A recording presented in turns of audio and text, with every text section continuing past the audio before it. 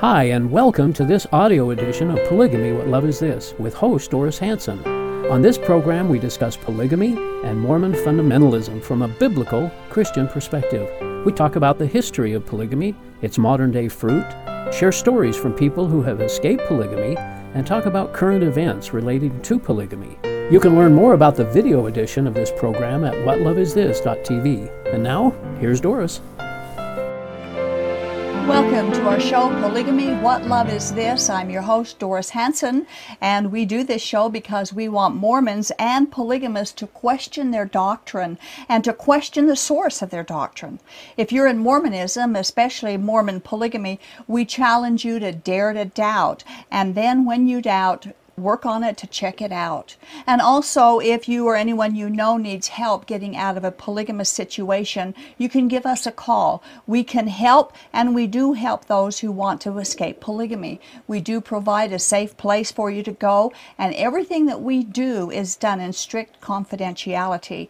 If you have any questions about this, or if you would like to find out what we can do to help you get out, you can call our toll-free number, which is 877-425-9993. And for those who would like to make any comments about our show or have any questions about it, you can email us, email@whatloveisthis.tv, or you can call us if you have questions about the show at 385-240-2888. Now, the 800 number is for those who want to leave polygamy or have questions about leaving that we can answer for you, and the 385 number is for those who would like to make comments or questions about our show. And now I would like to introduce our co-host, who is with us again, Earl Erskine. Thanks for having me. Thanks for being here again and Right.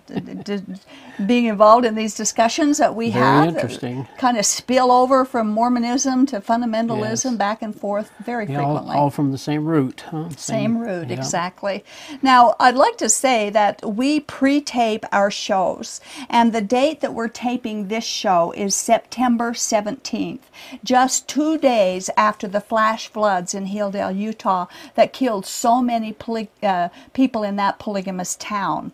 We want our polygamous viewers to know that we have prayed and are praying for you and for the families of the victims, and we pray for God's grace and for His comfort to be poured out abundantly on the families of the victims and on the town and on all the people, that somehow He would bring good out of this tragedy.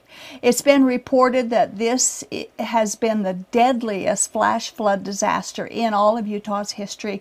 12 women, and I think they found more since I've heard that. Between that and Zion's, it was about 20 people that Wow. have lost their lives. And as far as I know, as we're talking now, one child was still missing. I haven't heard that they found that No, I child don't think in so. the community, Yeah. the Hilldale community.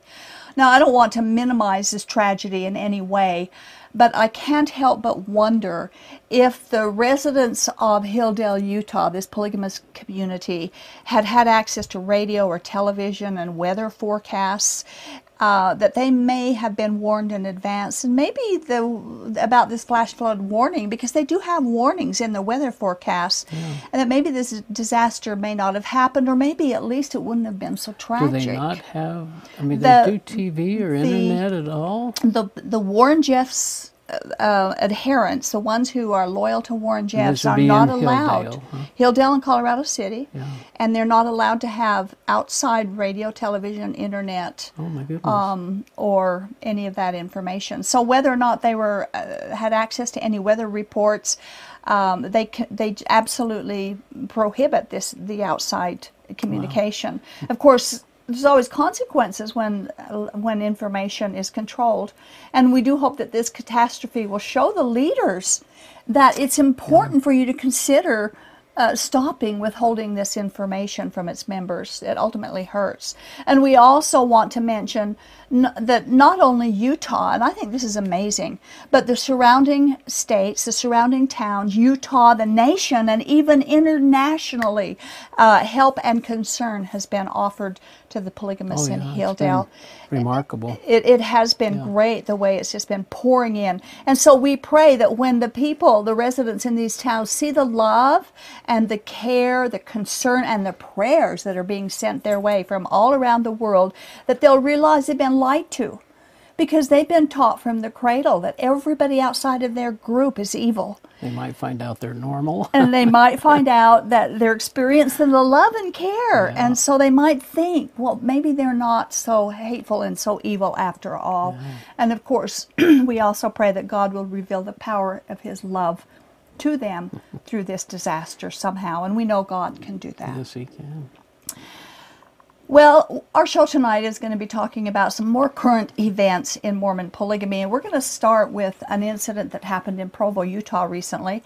A Provo high school teacher by the name of Donald Nelson Bills was recently sentenced to a minimum of 8 years excuse me, and up to life in prison for what the judge called a calculated effort to groom and sexually abuse a teenage girl. Now, the victim was 16 years old when the abuse began, and it became sexual after she turned 17 years old, and she's now 19 years old.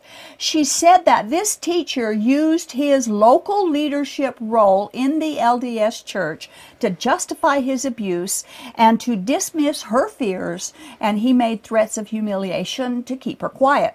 Now, the teacher used his experience of serving in a Mormon bishopric to convince the girl that their behavior was not inappropriate. This is what she said. Yeah, she said, he used religion to win my trust, and then he used it against me. That's typical. Yeah. That's pretty typical of any abuser, actually. She described the advances from the teacher that they seemed odd, but they weren't threatening at first. But then his advances intensified. Yeah, and she said also over and over he told me that he had no choice, that he was overcome by his feelings for her. Well, those words, feelings, huh? Yeah, those feelings again. She said he had no choice, Yeah. but he took away her choice. So she didn't have a choice, No, but he did. And she said further, he told me over and over again it was my fault. I was in such a dark place. I remained silent, so the only person who would get hurt was me. Okay, so there's the silence factor. And then we want to explain to you what 4th District Judge James Taylor said about this. Yeah. His crimes were particularly heinous, considering the efforts he took to groom the girl and the special position of trust he held.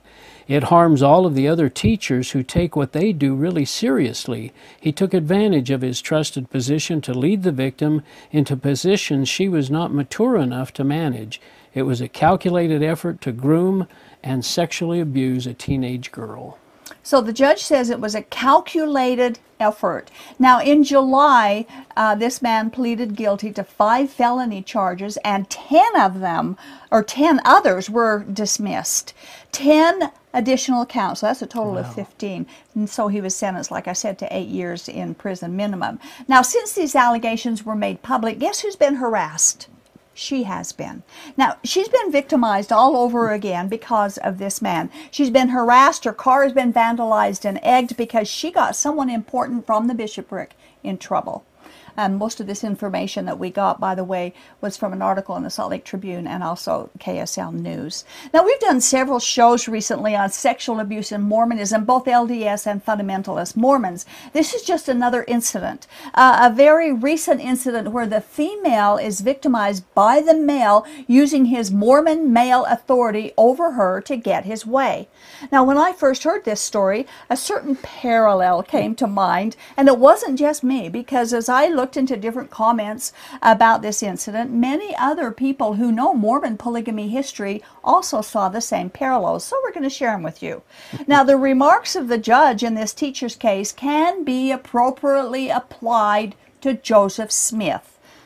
Listen to what the judge said again. Yeah, let me repeat. He took advantage of his trusted position to lead the victim into positions she was not mature enough to manage. It was a calculated effort to groom and sexually abuse a teenage girl. Okay, now we're going to apply this to the leader of Mormonism. This girl was 16 years old when the teacher took advantage of her. Joseph Smith also took advantage of 16-year-old girls. In fact, he took advantage of several teenaged girls. Let's look at all the teenaged girls that Joseph Smith took advantage of and their ages. Yeah, we start with a little list here. Fanny Alger, 16 years old. Sarah Ann Whitney at 17 years old. Flora Ann Woodworth, 16. Lucy Walker, 17. Sarah Lawrence, 17. Her sister, Mariah Lawrence, 19. Helen Mar Kimball, 14. I think this is the one that's almost 15. Melissa Lott, 19. And Nancy Winchester, also 14 years old. And these were young girls. And in those days, young 14 then is like 10 years old now. It was just so much different then. Yeah. And so the question is, why would the crime that this teacher in Provo is being sent to prison for be any more criminal than what Joseph Smith did? And with Joseph Smith, the crime is multiplied many times over. He was the leader of the entire church. This man wasn't the leader of the church, nor was he a prophet. Joseph Smith claimed to be both. He used his influence in that capacity to lure those teenage girls into polygamous marriages with him, promising them eternal life and the eternal life of their families if they would agree to these illegal polygamous marriages. Helen Mar Kimball wrote about what happened when at the age of 14 she was approached by Joseph Smith. This is taken from Todd Compton's book In Sacred Loneliness. He explained the principle of celestial marriage, after which he said to me, "If you will take this step, it will ensure your eternal salvation and exaltation and that of your father's household and all of your kindred. This promise was so great that I willingly gave myself to purchase so glorious a reward." So look what he promised her. If she would become a plural wife and a bed partner. By the way, these were bed partners too. And in fact, Helen Mar Kimball later wrote this. This is also from the same book. "I had in hours of temptation, when seeing the trials of my mother, felt to rebel. I hated polygamy in my heart." You know, sometimes we hear these people saying the pro-polygamy, oh, they loved it, they thought it was a wonderful thing. Well, if you get digging right into the history, we find out they didn't love it. Helen eventually succumbed to the false doctrine of polygamy through brainwashing and false promises and the false teachings of the entire Mormon male patriarchal priesthood. From In Sacred Loneliness, page 510, we read this. Her central sin, she felt, was a profoundly rebellious opposition to polygamy that she held in her heart of hearts. Her own marriage to Joseph Smith had caused her to loathe this key celestial principle, Joseph Smith's highest revelation. Okay, so she admitted she hated it, but that she was finally coerced or convinced into it. Yeah, it's such a sad story, and one of 33 stories of Joseph Smith. And I'm sure she felt just locked into, like you said, you go to hell if you don't live it, and her family would be ostracized, certainly, if she ever fought against it or rebelled against it openly. Absolutely, and he placed the eternity of her family in her hands by saying that. Now, did you notice in this that the polygamy revelation is called his highest revelation? Yeah.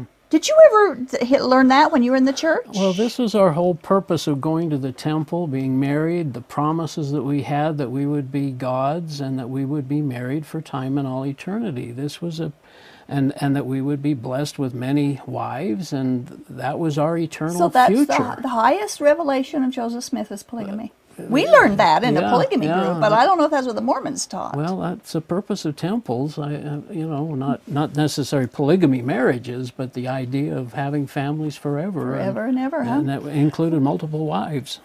Well, it's a horrible legacy, I think, to leave behind that the greatest thing that he came up with was polygamy. Yeah, and again, it tells us the fruits of false prophets. Orson Whitney, who was the son of Helen Mar Kimball, wrote about Joseph Smith's coercion to get Heber C. Kimball, Helen's father, into a polygamous frame of mind. This is what he said. Heber was told by Joseph that if he did not do this, he would lose his apostleship and be damned. And as so often, Joseph Smith taught polygamy as a requirement, and to reject it was to lose one's eternal soul. Once one had accepted him as a prophet, one had to comply or accept damnation. Heber was hesitant and deeply troubled, but nevertheless married his first plural wife in early 1842 without telling Violet. And Violet was his Violet? first wife, his legal wife. So here he took a wife without her knowledge. Sounds like Joseph Smith and Emma Smith, Which is against Section 132 anyway. So Yes. anyway, Joseph Smith's coercion to trap people into polygamy became quite creative. People today get thrown into prison for patterning themselves after his lifestyle, yet he's praised despite his crimes. So why is Joseph Smith exalted and they're condemned? Jesus said, beware of false prophets, and instead, in fact, we can say beware of Joseph Smith and his false teachings, because the fruit of his false prophecies is manifest over and over again, as we see in the polygamous culture, and the number of his victims continue to rise, as we see in this thing. Well, another update we have is about Nathan Collier. Immediately after the Supreme Court's decision regarding gay marriage, polygamous Nathan Collier, who lives in Billings, Montana, went to the Yellowstone County Courthouse to obtain a marriage license for himself and his second wife. He's got 2 wives. Now, Collier's first wife, Victoria, he had been legally married since the year 2000. And, of course, marrying his second wife legally or with a license would make him a bigamist. But Collier said that they wanted to make their relationships legitimate. He said that they break the law every day just to exist as a family, and they're tired of it. But when they got married, polygamy was against the law, and they knew it. They could choose to obey the law or suffer the consequences. We live in some weird times where the lawbreaker believes that he has the right to sue the government to legalize his crimes. The Collier family argues that the Supreme Court's decision to legalize gay marriage should give their polygamous relationship legal status and recognition as well. His reasoning is in reference to Chief Justice John Roberts, who argued about giving same-sex couples the right to marry when he said this. It would apply with equal force to the claim of a fundamental right to plural marriage. Okay, that's what he said. Part of his opinion, That was I guess, part of his opinion on the gay marriage issue. In the year 2000, Collier legally married Victoria, and then he married Christine in a religious ceremony. Later, Christine broke up their religious marriage and then legally married someone else, but they got divorced in 2006, and then in 2007, Collier and Christine married again in another religious ceremony, not a legal one. Now, they want their marriage to be legitimate. Collier said this. We feel entitled for a legal legitimacy, and to deny this is a violation of our civil rights. We feel the marriage equality law applies to us. So Collier says all he wants to do is to be legally recognized and not live in fear anymore. They've redefined the definition of a marriage, not being necessarily between one man and one woman. That's what they've done. Yeah. And so he's writing on the back of that. Now, Collier says all he wants to do is be legally recognized and not live in fear of anyone. But you know what? That's not a true statement, because polygamy has not been persecuted in a court of law for decades. Now, other crimes that polygamists have committed in polygamy has been, but polygamy itself has not been. So Collier cannot claim fear of the law for his reasoning to get a marriage license for fear of being prosecuted for living polygamy. Collier said this.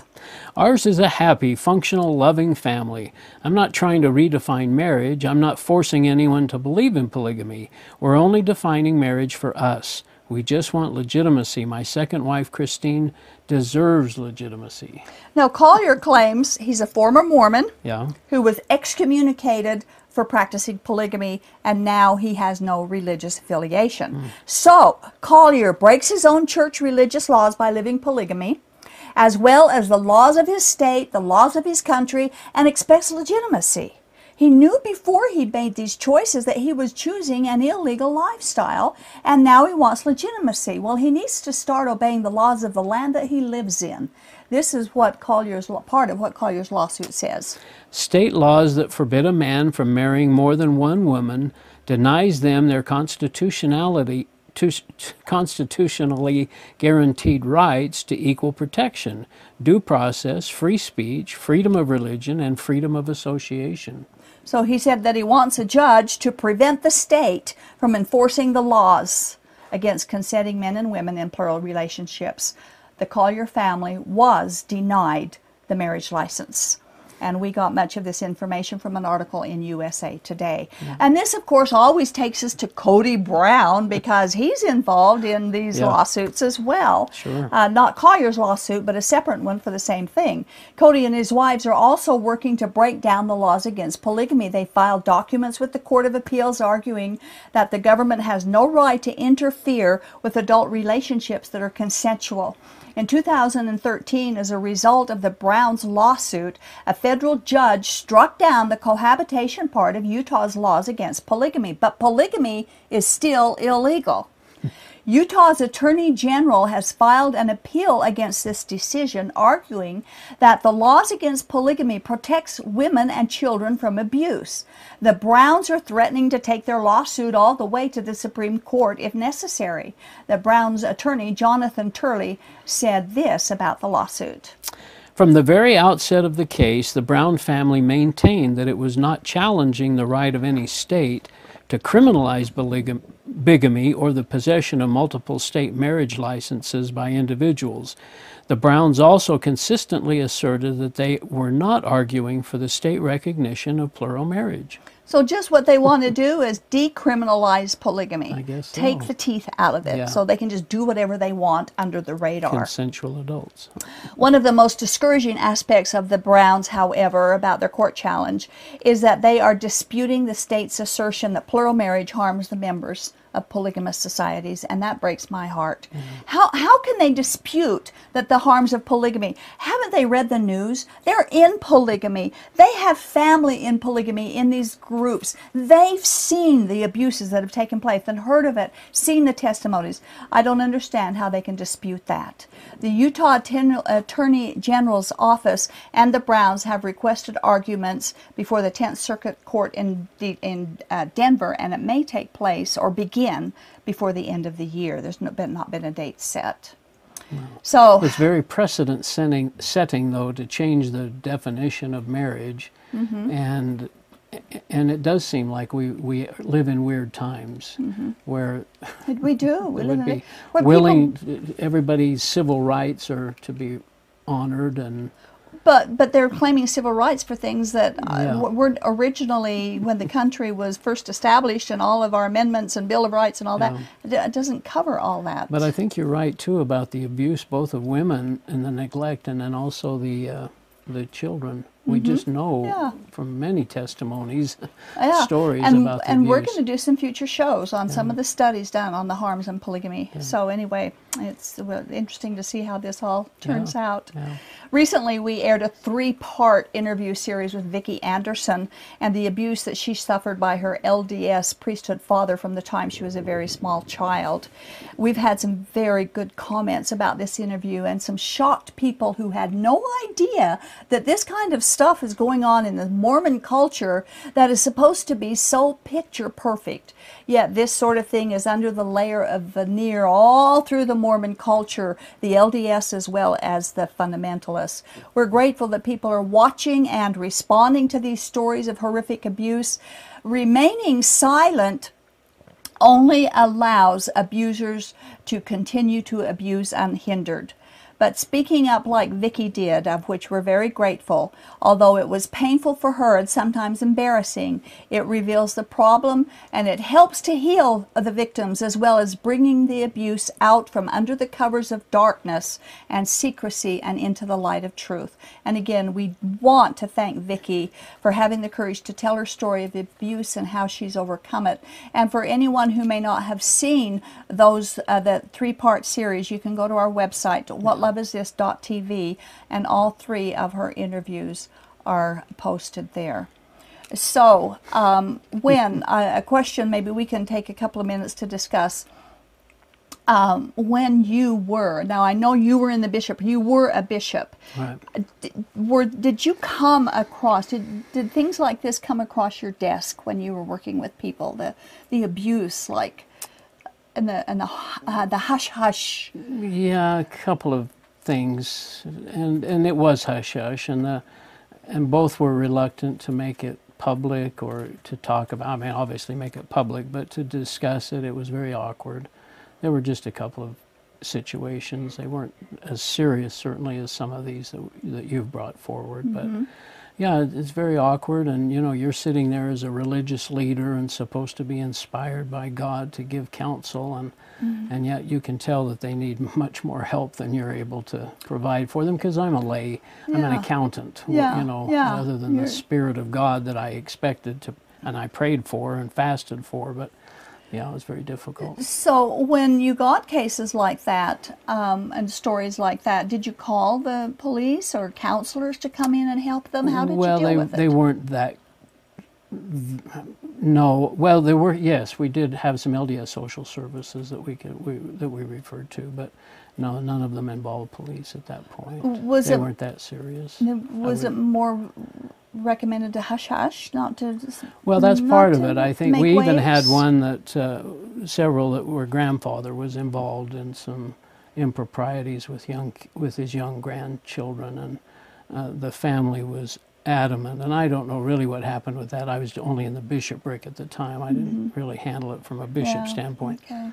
But yeah, it's very much to be kept on the quiet. And it's so hard on the child or the person who's been abused when they can't talk about it and they can't deal with it. They're in fear. And I know when it's brought up, then it's not even believed. Often, yeah, and especially the girl, she's victimized over and over again. Like and the male our first story was this girl is victimized by telling the truth, and that's what happens. And so she suffers twice. They don't believe that's true. Yeah. Okay, well, thank you, Earl. This was interesting. Interesting things. We want to point out, as we in closing our comments, that false religions and false doctrine is not contentious criticism when we bring them out, but instead it's telling the truth. And the truth is that polygamy is not God's way to heaven. God tells us to speak the truth in love, the point being that the truth is to be spoken, and we are supposed to use the Bible as our standard for truth according to Isaiah 8:20, and we are commanded to expose religious error. Those who use the Bible to expose religious error are acting Christ-like. They are following the examples of faithful prophets and apostles, and they are following the examples of Jesus Christ himself.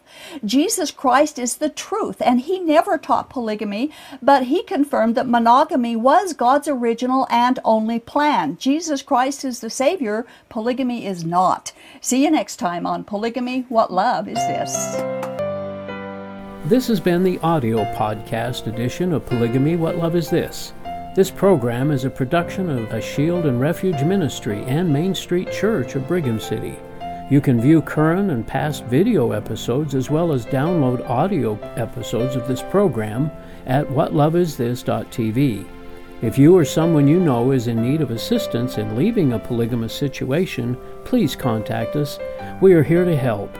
All of our contact information can be found at shieldandrefuge.org or call us at 877-425-9993. If you have any questions or comments about this or any of our other programs, we'd love to hear from you. Write us at email@whatloveisthis.tv. Thanks for listening, and we hope you'll join us again.